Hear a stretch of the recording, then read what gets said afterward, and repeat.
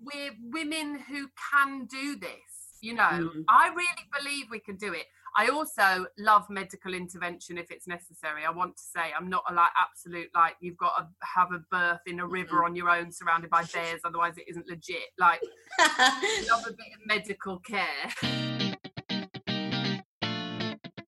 And then I was like, oh fuck, there might not be jobs to go back to, because I just sort of assumed COVID would be over at the end of the year, or 6 weeks it'd be over. And that was a bit of an oh fuck moment of oh fuck, what actually does the future look like?